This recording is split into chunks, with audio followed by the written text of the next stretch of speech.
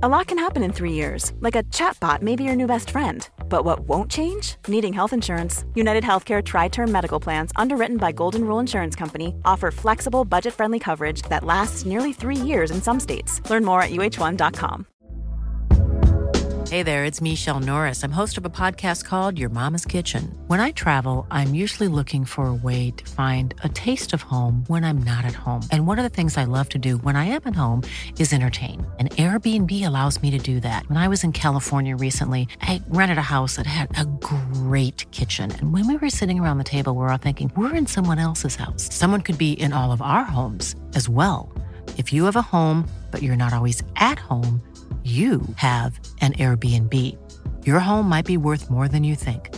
Find out how much at airbnb.com/host.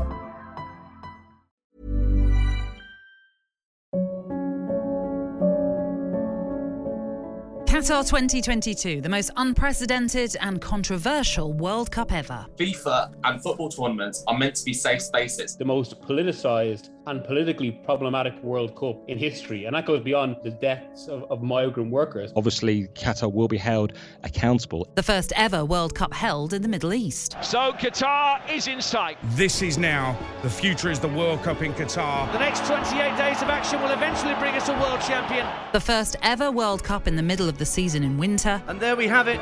The Premier League will now take a pause ahead of the Winter World Cup in Qatar. And for winners Argentina, it was the tournament of a lifetime. Argentina are the champions of the world! In this special programme, we'll look back and reflect on yet another chapter in this stunning global soap opera as told by us, the talkSPORT team.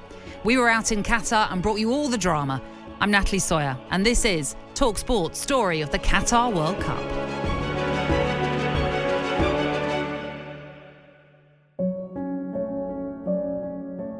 In the middle of November, the domestic season for players all around the world was put on hold, with attention quickly shifting to the World Cup in Qatar. For those plying their trade in the Premier League, there was no more than a week between club football finishing and the tournament getting underway.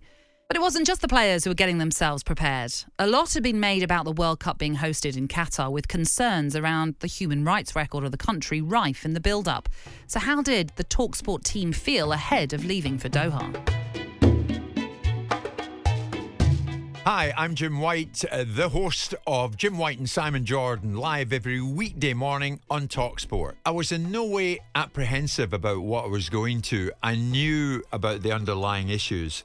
I had been out there in the summer and I'd met up with the chief executive of the World Cup, Nasser Al-Khater. And he was quite receptive to the questioning about a Winter World Cup being held in a country like Qatar, with all its laws and regulations, with its religious beliefs. Hi, I'm Dean Ashton, former England centre-forward. It was definitely very different to what had been reported or lots of reports, and there was a genuine pride from the people in Qatar of having the World Cup there and being able to showcase it and us being part of it as well, and that definitely came across. I'm Ian Danter, talkSPORT match commentator for a fifth World Cup. It's natural to be apprehensive. You know the responsibilities that you have to broadcasting to people back home who can't be there. Add to that all the political shenanigans that were going on and what we were hearing every single day, something different. Hi, this is Simon Jordan. Now, of course, I was mindful, obviously, of the societal issues around the positioning of migrant workers' rights and the human rights transgressions that occurred there, and of course, understanding the LGBT rights issues in terms of lack of equality for certain communities. So I went over there with an element of, I'm not entirely sure of this. My name is Joe Shannon and I am a commentator for talkSPORT. Obviously there were mixed feelings about it. It is a tournament that has been shrouded, and I think rightly so, in controversy. You look at the history, the culture of a country like Qatar, and you'd have to think, and I think most people would probably hope, that a nation like Qatar hosting a World Cup is something of an aberration. I think our experiences were very positive. That said, I think our experiences were quite sanitised. I'm Adrian Durham, privileged to host at World Cup 2022 in Qatar. You know, wherever we go for these tournaments, we're always warned about the dangers. There are all sorts of safety and security briefings, and they're really good as well. They're really informative. My overriding feeling was excitement. So I'm lucky to be going to a country where I can make more discoveries and where there's going to be a load of top-level football. I felt privileged, for sure. The story of Qatar 2022 began at the Al Bayt Stadium in Doha with the opening ceremony. Adrian Durham was hosting live for talkSPORT. On February the 11th, 2008, the then FIFA president, Sepp Blatter, was enjoying a beautiful banquet laid on for him in luxurious surroundings by the Qatari Emir, just a few miles from here. By the end of that feast, the bloated Blatter beamed a smile and then made a statement that would make everyone in the room happy. 10 words that would have some serious and tragic repercussions for years to come. He said, "We are going to bring the World Cup to Qatar." Nearly 15 years on and that promise has been delivered, but not by Blatter. He's banned from football. So is the Asian Football Federation president, who was also in the room that night. In fact, so many FIFA executives who oversaw this World Cup coming to Qatar have been totally discredited and banished from the beautiful game. But while their grubby greed was being exposed, lives were lost hurriedly building the stadia and the infrastructure needed in this country for this tournament. So, as the opening ceremony gives us fun and fireworks, and as the first blow of the referee's whistle gets the football flowing, and even if a week before Christmas, Harry Kane or Gareth Bale is lifting that gleaming golden trophy, we must never forget what it took to get us to this point. This is the world's biggest football tournament. This is the world's biggest sports radio station. You're with talkSPORT live in Qatar on the day the most controversial World Cup ever gets underway. Within minutes of the first game starting, it seemed we had controversy on the field, with Ecuador having a goal ruled out against the host Qatar, and no one understood why. Volley across the edge of goal, Eder Valencia heads Ecuador in front. There's a goal check on the big screen. The ball came in, there was no offside when the ball was originally delivered. Now, was Valencia offside when the ball was hooked across the face of goal?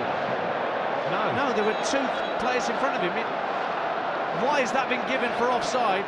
Eventually, the offside was explained and Ecuador went on to win the game 2-0, as Qatar became the first host nation to lose the opening game of a World Cup. Lovely first-time ball.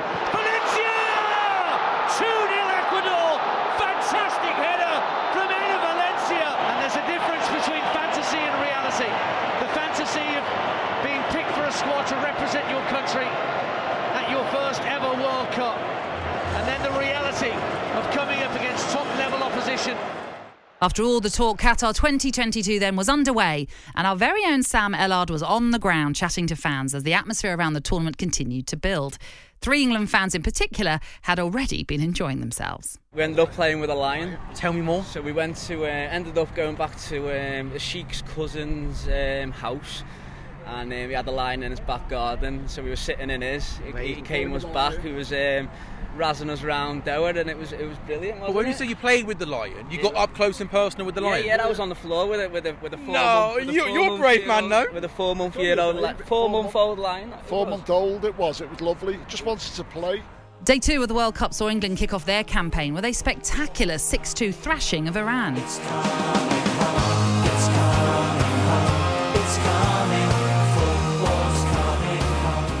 Could be 6 in a moment because they're on the front foot again. An opportunity to draw the ball back for Grealish! Half a dozen for England on a fantastic night. Jack Grealish adds to the tally. It is underlined that there is still room for improvement, but this has been a great night for England. It's finished. England 6, Iran 2. talkSPORT presenter Adrian Durham and England legend Stuart Pearce were there for talkSPORT. Going into the Iran game, that was on the back of not one for 6 or 7 games. So the pressures of the first game at a World Cup, the pressures of being involved in that, and to actually come out and put a performance on like that was incredible. And you always need to kick off with a victory to put you in a commanding position in a group, and we certainly done that. I think the contrast between what happened in the Nations League when England were useless and not just beating Iran but absolutely destroying them was so huge that, yeah, you'd be forgiven for getting excited about that. And I did get excited about it. I thought, hang on a minute, this is all coming up together at the right time. However, they did concede 2 goals, and I think that kept everybody's feet on the ground. I don't think I came away from that thinking England are going to go and win the World Cup, but I came away very happy that they were over those Nations League blues. Wales were embarking on their first World Cup in 64 years, and the hopes of a nation were resting on the shoulders of Rob Page's men. Former Wales forward Dean Saunders spoke of his joy at being able to finally watch his team at a World Cup. George Best never played in the World Cup. Ryan Giggs, Ian Rush, Neville Southall, top players who never played in the World Cup. So 64 years, we've got there. I mean, I'm just pleased we've got here, no matter what happens. Yeah. But when your professional pride takes over, we got USA today, and the players will be thinking they can win it. They failed to get off to a winning start, though, but fought back from a goal down to rescue a point against the USA. Gareth Bale up against Matt Turner. Bale steps up left-footed, makes no mistake, drives it high into the net, and Wales have their first goal at a World Cup finals since 1958, and no surprise, it is Gareth Bale, the man who has scored it. The following evening at the Lusail Stadium, we were treated to our very first shock of the World Cup, and what a shock it was. The shot comes in, it's a goal, and it's a wonderful goal. What a terrific strike it is from Salim El Dazri, and Saudi Arabia are in front. Argentina, one of the favourites for the World Cup, are pegged back at the start of the second half. Argentina are beaten, the greatest day in Saudi Arabian football in history. The following day, we were treated to yet another upset as Germany took on Japan. Schlotterbeck is struggling here. Oh, what a goal from Asano! And Japan have turned it around, and the Japanese bench empties in utter delight and jubilation. One of the big World Cup wins of the last 50 years. Germany 1, Japan 2. Former Republic of Ireland forward Tony Cascarino was co-commentating on the game for talkSPORT. Well, being on COCOM and experiencing, which I thought was a very energetic Japanese team that really wanted to take the game to Germany. Germany could have been at least a couple up at half-time. And then watching a coach go, right, what about if we put these players on up front and we'll go top heavy, because that's what they did. They nearly got three. Well, they probably had three straight away in the second half and then ended up with four strikers. And when it got to 1-1, I thought, oh, now they'll revert to type, Japanese team.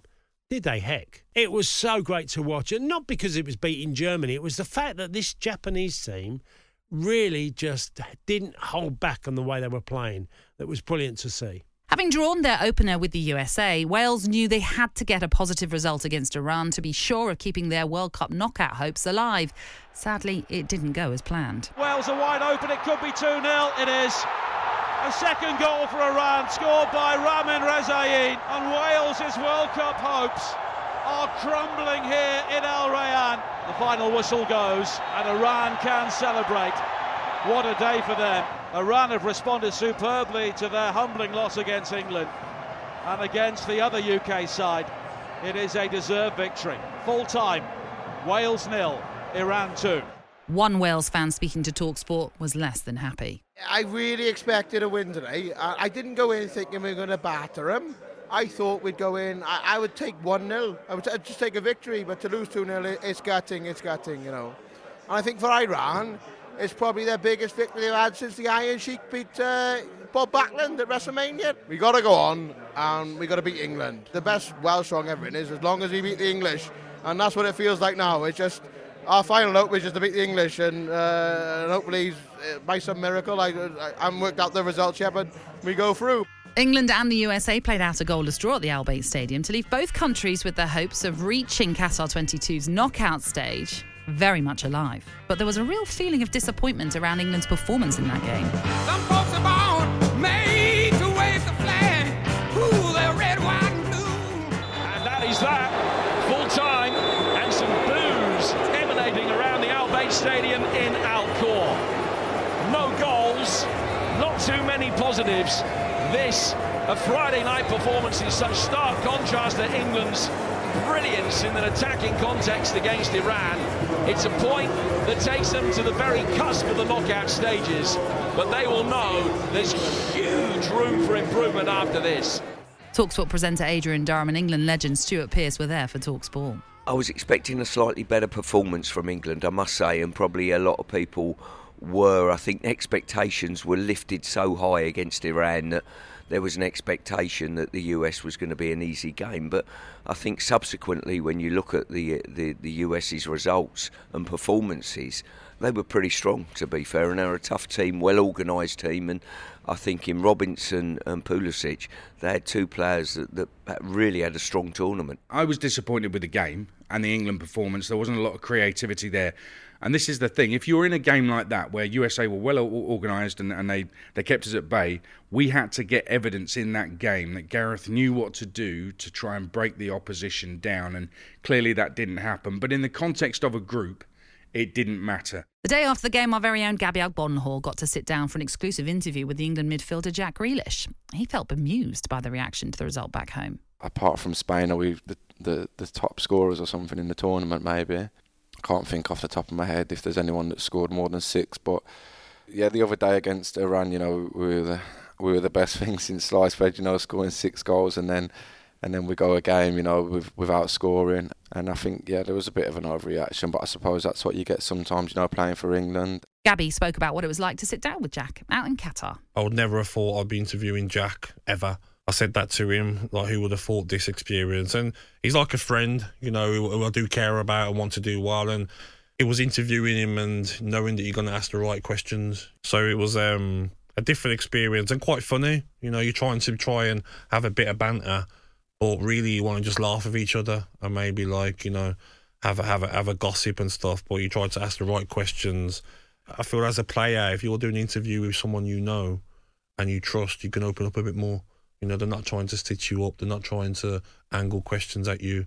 And I feel like he felt like that. The big interviews didn't stop there, though. Jim White and Simon Jordan broadcasted live from Doha every weekday during the group stages and spoke to some huge names. Their interview with Hassan Al-Sawadi, one of the people responsible for bringing the World Cup to Qatar, went viral, most notably for his thoughts on England legend and renowned broadcaster Gary Lineker. He never bothered to engage. We reached out.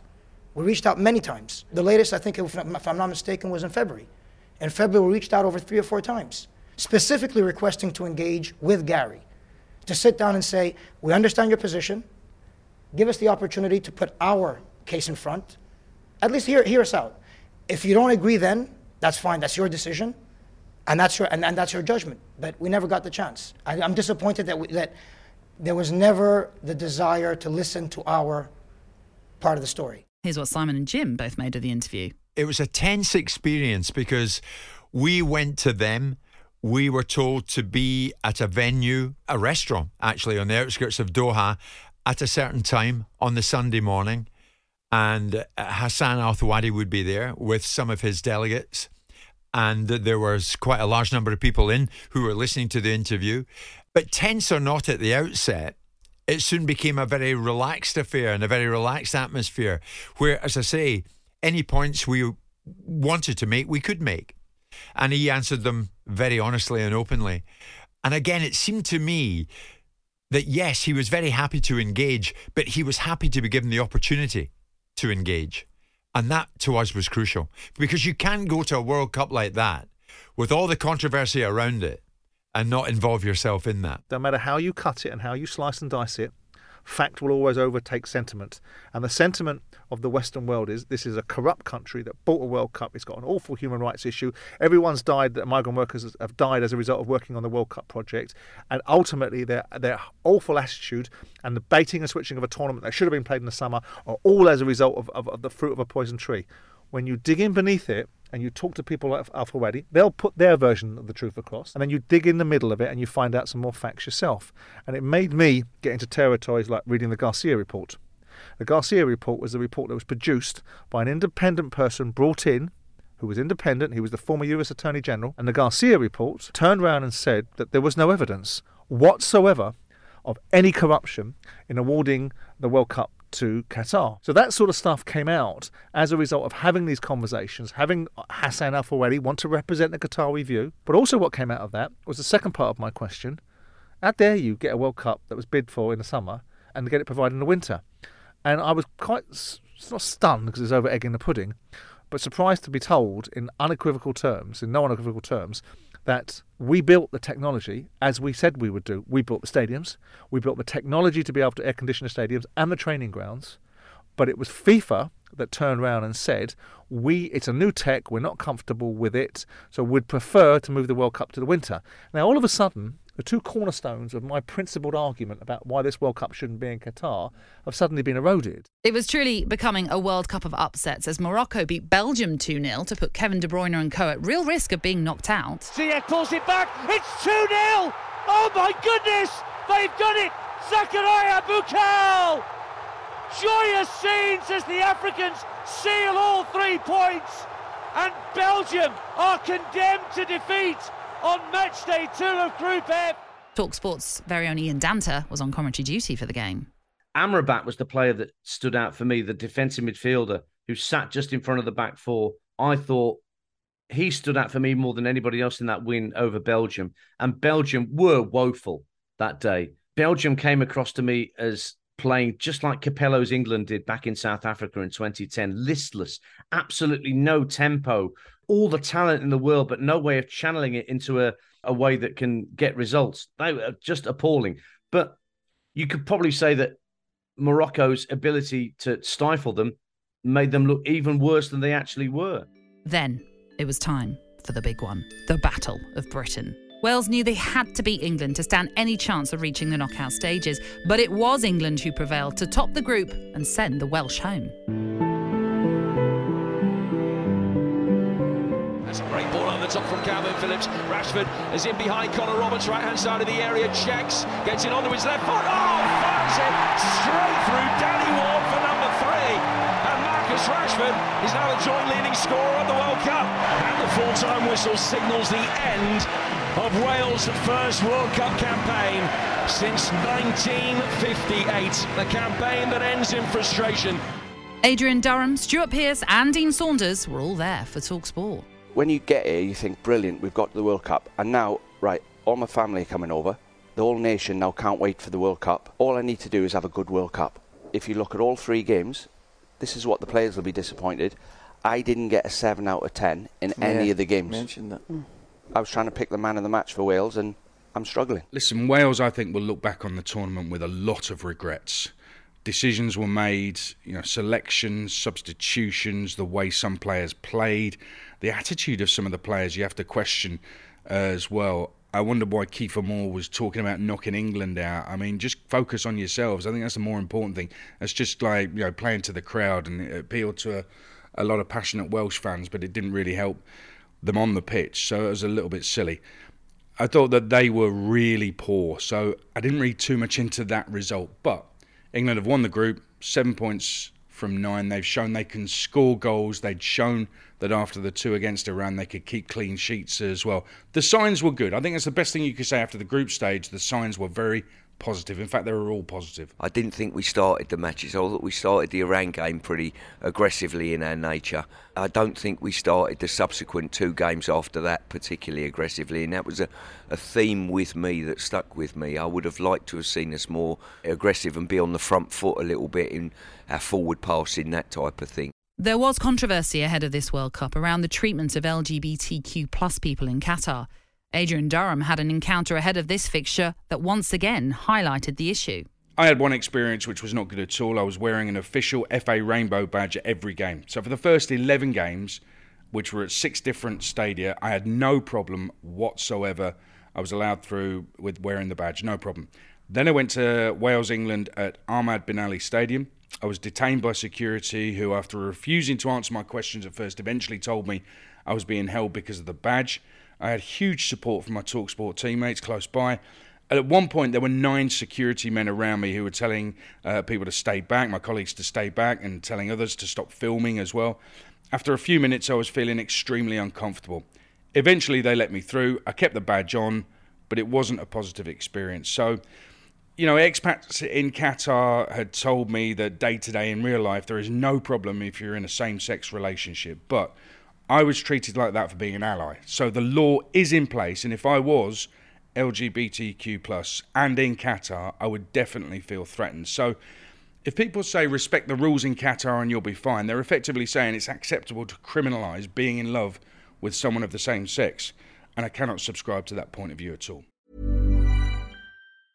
Quality sleep is essential. That's why the Sleep Number Smart Bed is designed for your ever-evolving sleep needs. Need a bed that's firmer or softer on either side? Helps you sleep at a comfortable temperature? Sleep Number Smart Beds let you individualize your comfort, so you sleep better together. J.D. Power ranks Sleep Number number 1 in customer satisfaction with mattresses purchased in-store. And now, save 50% on the Sleep Number Limited Edition Smart Bed for a limited time. For J.D. Power 2023 award information, visit jdpower.com/awards. Only at a Sleep Number store or sleepnumber.com. Hey there, it's Michelle Norris. I'm host of a podcast called Your Mama's Kitchen. When I travel, I'm usually looking for a way to find a taste of home when I'm not at home. And one of the things I love to do when I am at home is entertain. And Airbnb allows me to do that. When I was in California recently, I rented a house that had a great kitchen. And when we were sitting around the table, we're all thinking, we're in someone else's house. Someone could be in all of our homes as well. If you have a home, but you're not always at home, you have an Airbnb. Your home might be worth more than you think. Find out how much at airbnb.com/host.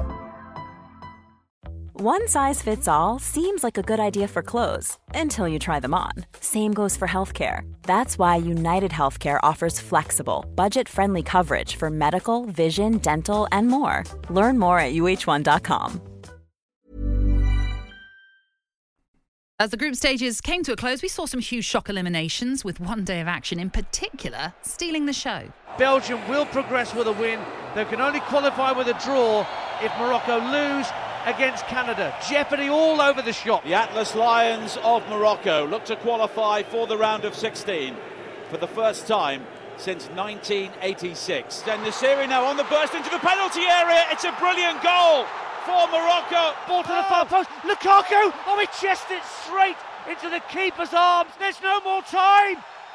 Belgium are out of the World Cup. The golden generation sinks to its knees. It promises to be another night of high drama at the 2022 World Cup. And the header directed into the net by Gnabry. And Germany do get that early goal. Have Japan scored twice in 2.5 minutes? Oh, it's a goal! It counts! Germany and Spain are heading out of the World Cup. These are scenes that you just cannot believe. Havertz is in. Havertz has scored. Japan that come from behind to win the group, and Spain are going to limp through with them. Germany and Costa Rica are out of the World Cup. Cameroon also shocked the world by beating tournament favourites Brazil. They still exited the tournament thanks to Switzerland's win over Serbia, but that didn't stop last-minute goal scorer Vincent Aboubakar celebrating in style. Aboubakar took his shirt off to celebrate and has been booked the obligatory yellow card, but having already been booked for that rugby tackle a few minutes ago, he's been sent off. So Cameroon score, but they're down to 10 men. As the tournament moved into the round of 16, England were preparing for a big game with the African champions Senegal.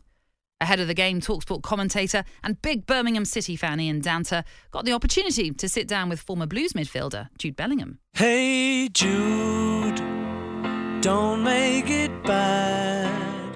You get the feeling that you could throw any question at him. He's got things to say, and he's got a way about him that is very personable, and he's got a way about him that's very engaging. And I think that transmits itself onto the pitch. The fact that he's clearly already at 19 years of age, so in charge of what's happening out there, and pointing and gesticulating and asking for the ball and telling players where to position themselves around him. I think that's fascinating that he's got to that point before he's even out of his teens, that he's captaining his club side, Borussia Dortmund, and he seems on this inexorable path to being the England captain, it seems to me.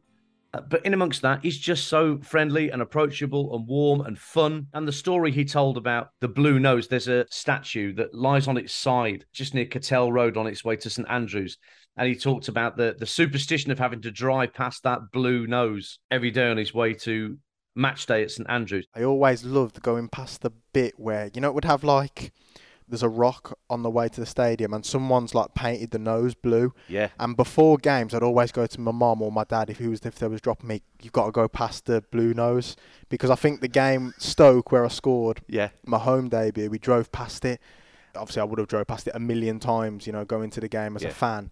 But then I went, I don't know why, before the Stoke game, it was that way as well. And I said, every game, we've got to go past the blue nose. Always got to see the blue nose. So, yeah, that little blue nose rock. And now, you're not just a nose painted on, you've got your own face on a mural. Crazy, isn't it? Outside the ground. With Sir Trevor, so, yeah. I know. Trevor. Not bad.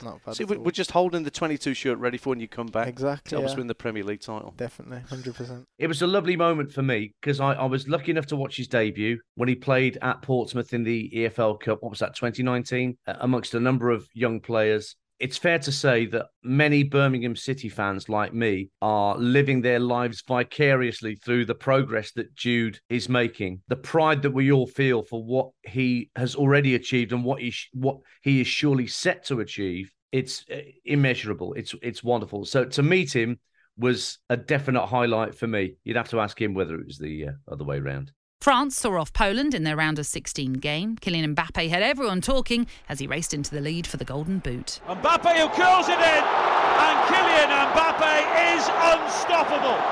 It's his 5th goal of this World Cup. Every goal he scores breaks another record. Then it was the turn of England as they breezed into the quarter-finals. Foden running right to the first chance, gets it in, there's number 3. And now you can start thinking about what you want to do next Saturday night. I'll give you a clue, it's World Cup quarter-final time. Bukayo Saka on the score sheet again. England 3, Senegal 0. Jude Bellingham once again stole the show for England as he had done in the group stages. talkSPORT presenter Adrian Durham and Stuart Pearce were watching for talkSPORT. Arguably the one player that everyone will pick out, so that just tells you something. 19 years old, incredible future in front of him. His mentality and attitude to want to take the game by the scruff of the neck, and in all honesty, I think his performance against Iran was probably one of the main drivers that drove England to that performance and result. As I say, he'll be the one that everyone remembers potentially from this World Cup, who looks as though he's got a wonderfully bright future. But we've got some really good kids there. Saka will improve from it, Foden will, Grealish will, and a lot of good young players there that are ready to go on again. It's hard to believe Jude Bellingham's a teenager, given the performances he put in.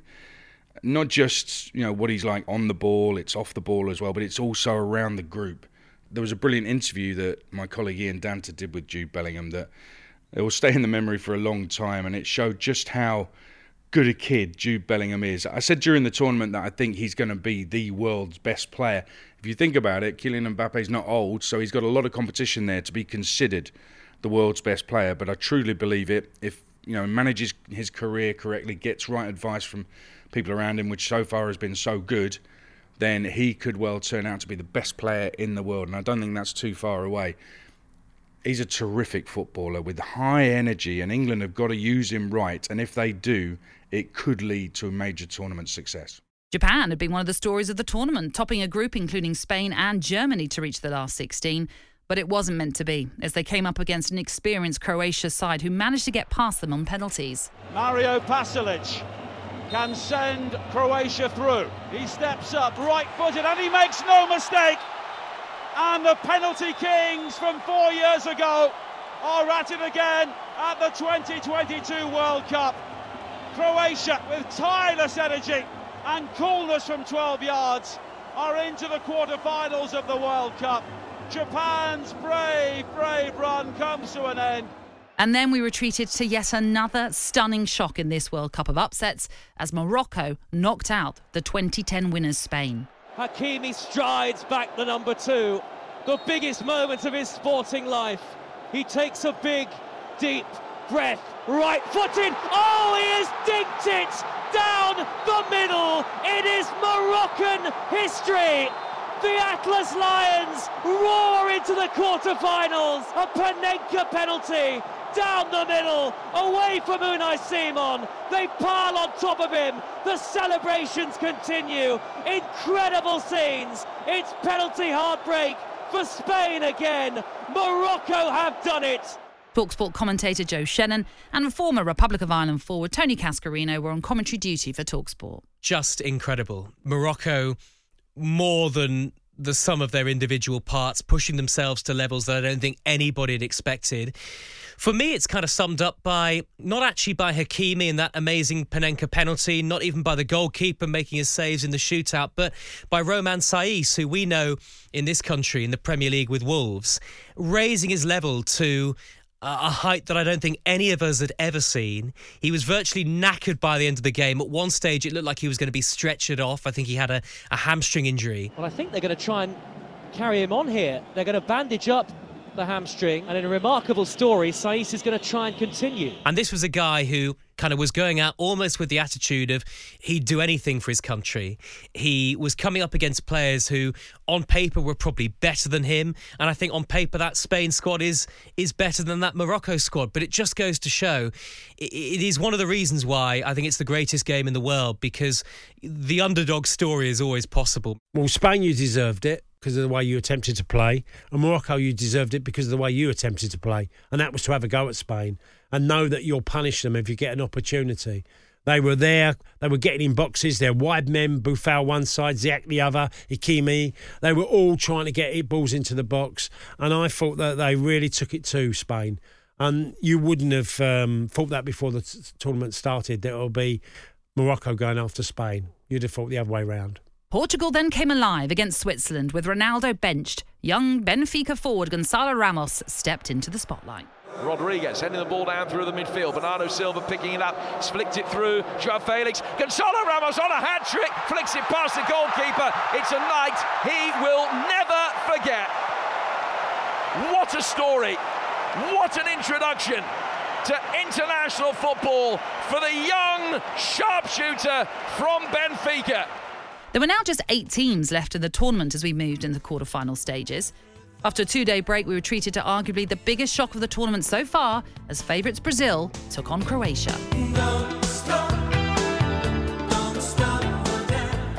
Marquinhos has to score to keep Brazil in the World Cup.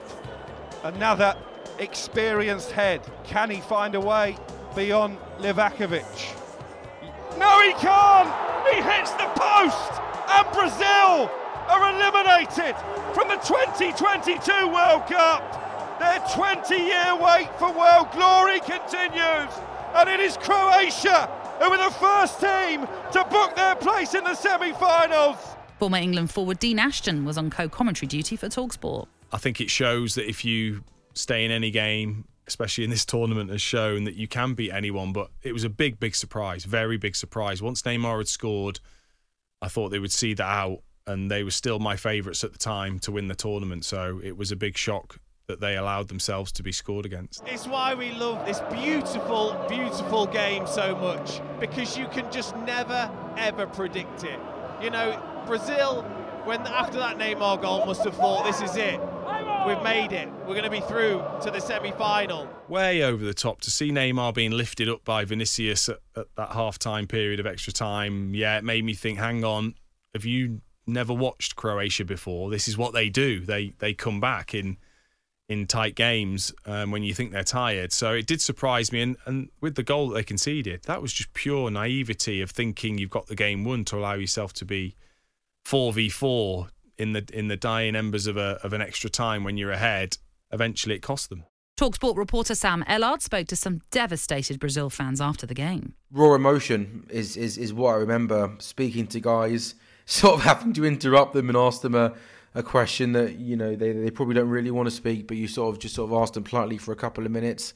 And yeah, it was hurt. It was anger. It was frustration. My heart is broken. Like, we are young. We can watch another World Cup, but like, it's terrible. We feel broken. It was an average game for our team. Yeah. And the result was we deserve it. I don't know what to say, bro. I just so sad. The most sadness time in my life. It was a different experience. I think so much of this job for me has been speaking about or speaking to fans who have just come off the back of a victory and want to chat to you, want to dance with you. But yeah, I think Brazil were in shock. I think we all expected them to get past Croatia. They played very well that night. The Argentinians were buzzing that Neymar and co had been dumped out of the tournament, but they still had a job to do themselves against the Netherlands. It was a game that had absolutely everything, including a World Cup record 18 yellow cards. Our very own Ian Danter was commentating on the game for talkSPORT. I picked Argentina as my potential winners before the tournament because of the way they played in the qualifiers. And then, of course, Saudi Arabia go and beat them 2-1. From that moment on, the funny thing was for Argentina, because they were up against it, they'd been playing tournament knockout football since the second match day. And I think that helped them. And it was just nuts. Argentina were 2-0 up and home and hosed. And Messi looks to have sent Argentina through to another World Cup semi-final. And then Wout Weghorst, what the dickens is going on there? It's 2-1. Wout Weghorst gives the Netherlands hope. On loan at Besiktas from Burnley, where he didn't have a great time. It was Sunday League stuff when Leandro Paredes whacked the ball into the Dutch substitutes. That was proper Sunday League, that. And out they came, en masse, the whole Netherlands bench, to remonstrate with him onto the pitch. Sliding challenge from Paredes. Oh, and then he cleans out Ake and then boots the ball, Paredes, into the Dutch substitutes. And 5 or 6 of them race on to challenge Paredes. And it's all got really ugly here. You know, there's bibs everywhere, and Paredes, of course, is trying to stand his ground. And it was niggly up to that point. But that challenge and the subsequent whack of the ball into the Netherlands bench was proper S-housery from Paredes. He knew it, and he didn't get a yellow card for it. That free kick with the last kick of normal time to get things back to 2-2, to have the balls to have that free kick routine ready to go and execute it as perfectly as they did. Wow. It's Koopmeiners, rolls into the area along the deck. It's in! It's in! It's brilliant by Wout Weghorst. He's got a brace and he's saved the Dutch. I mean, that takes real gumption and real nerves of steel from all concerned. Ice in the veins. I believe if they carried on playing the way that they were in the last 10 minutes of normal time, they could have knocked Argentina out. Again, you know, the penalty shootout is a complete flip of the coin, and as it turned out, they missed their first 2 penalties and never quite recovered, the Dutch. It's Martinez against Noppert, right-footed, scores! Argentina are through to the semi-finals. The penultimate quarter-final saw surprise package Morocco take on Cristiano Ronaldo and Portugal. Could they dump out yet another big side? Crossing for Matiatella, looking for En-Nesyri! And Morocco have scored! Youssef En-Nesyri beating Diego Costa to the high ball. And there is African delight all around this stadium. Morocco have done it again. It's all over. The full-time whistle has gone. And Morocco have done it. They are into the semi-finals. It is a victory for Morocco, a victory for Africa, a victory for the Arabic nation.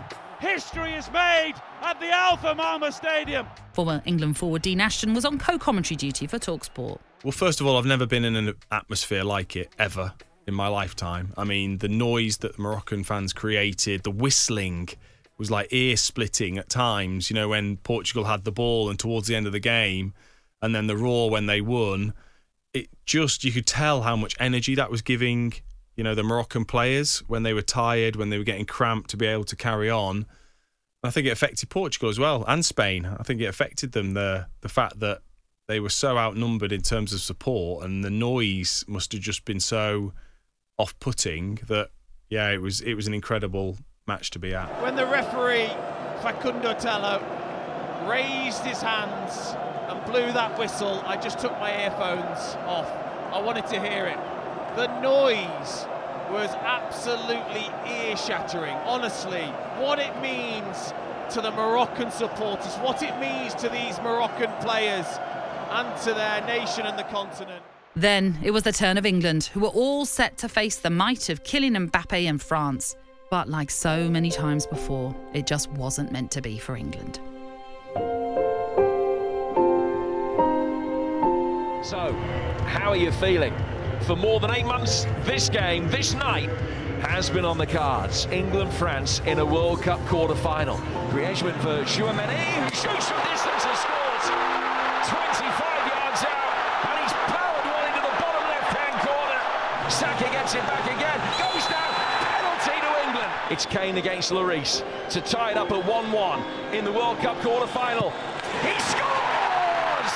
Back back out for Griezmann on the left-hand touchline. Giroud attacks that and scores. Flying header from Olivier Giroud. And France lead again. And there's another shove inside the penalty area as a long ball is launched forward, and again, it's a penalty to England again. Harry, your country is well and truly behind you. He hits it right-footed. Oh, he's blasted it over the bar. He's missed it. He's whacked it over the bar. And England miss a glorious opportunity to get back on level terms. The full-time whistle blows, and it blows to signal the end of another England World Cup campaign. Beaten quarter-finalists. It has a familiar ring to it. talkSPORT presenter Adrian Durham and England legend Stuart Pearce gave their reaction to the defeat. I thought we were the better team, to be quite honest with you. France scored 2 goals at critical times within the game. At the time when the second goal come, I don't think there was any build-up to it. It was just a wonderful cross and a wonderful header and finish. Once again, we got ourselves back in the game, put pressure on the French. At the end of the game, if you miss a penalty at a critical stage, you're always going to be under a little bit of pressure. We're always thinking to ourselves, if that would have gone in, that penalty, I think there's not too many of us, certainly in the English ranks, that would have thought that we wouldn't have gone on and won the game. There'll be a little bit of frustration, but depends which way you look at it. I look at it as a real plus and think there's nothing to fear at a major World Cup, and we're in a growing process still, I think, and I think the future is very bright for us. I look back at the details of the game. I think a taller keeper saves the Chouameni goal. Harry Kane's got to score his penalty. I think addressing the issues on the right-hand side mean that the cross doesn't come in for Giroud's goal. So there's things that you could level towards Gareth Southgate, but in reality, would anybody have picked a different keeper to Jordan Pickford? Probably not. Did anybody really want to take Bukayo Saka off? No, but he'd been kicked to bits, so he wasn't really fit enough to do the defensive job needed. So the details of the defeat to France leave a lot of questions. The refereeing performance was pretty poor, but I can't say, hand on heart, that was the reason why England went out. So it was yet more England heartbreak at the World Cup as they bowed out at the quarter-final stage.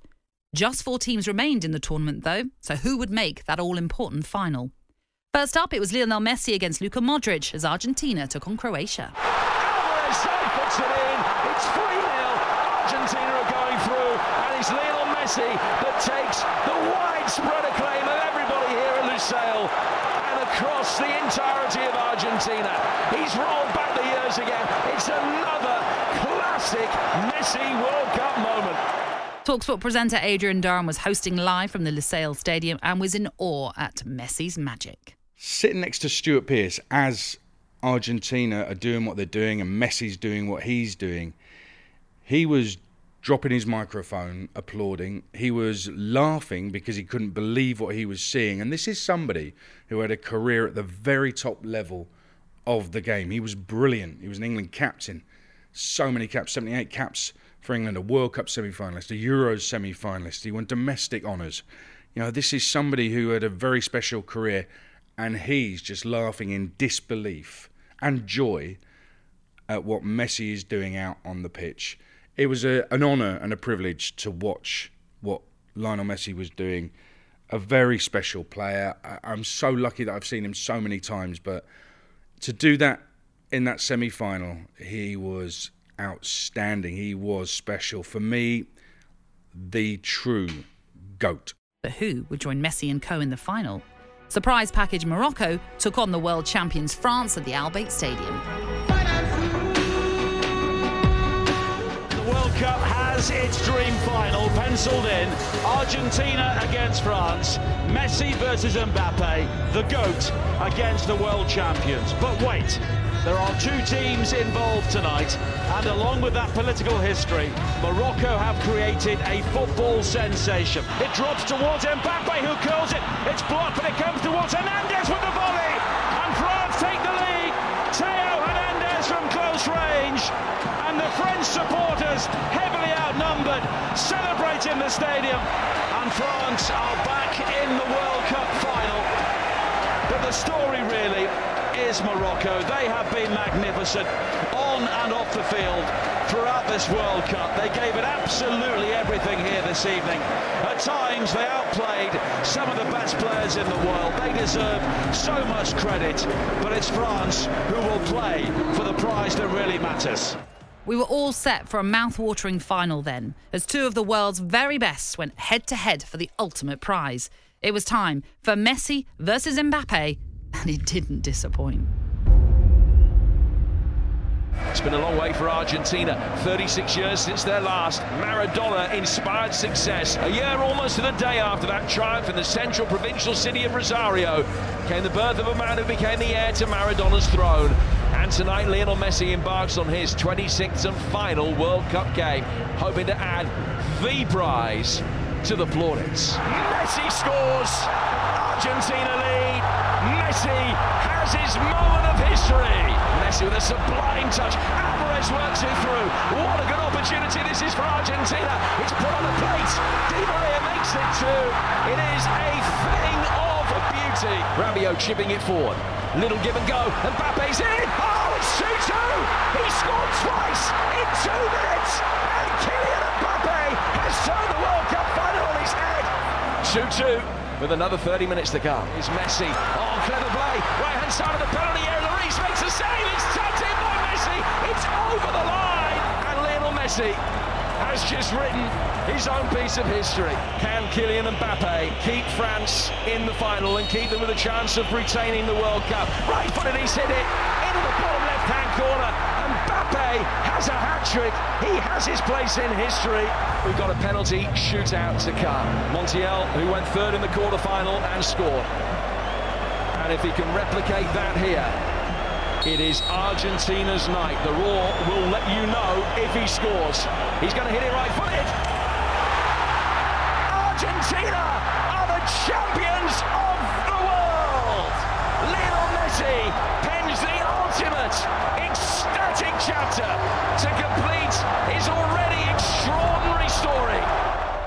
For the first time since Maradona in 1986, and for the third time in their history, Argentina had won the biggest prize in football.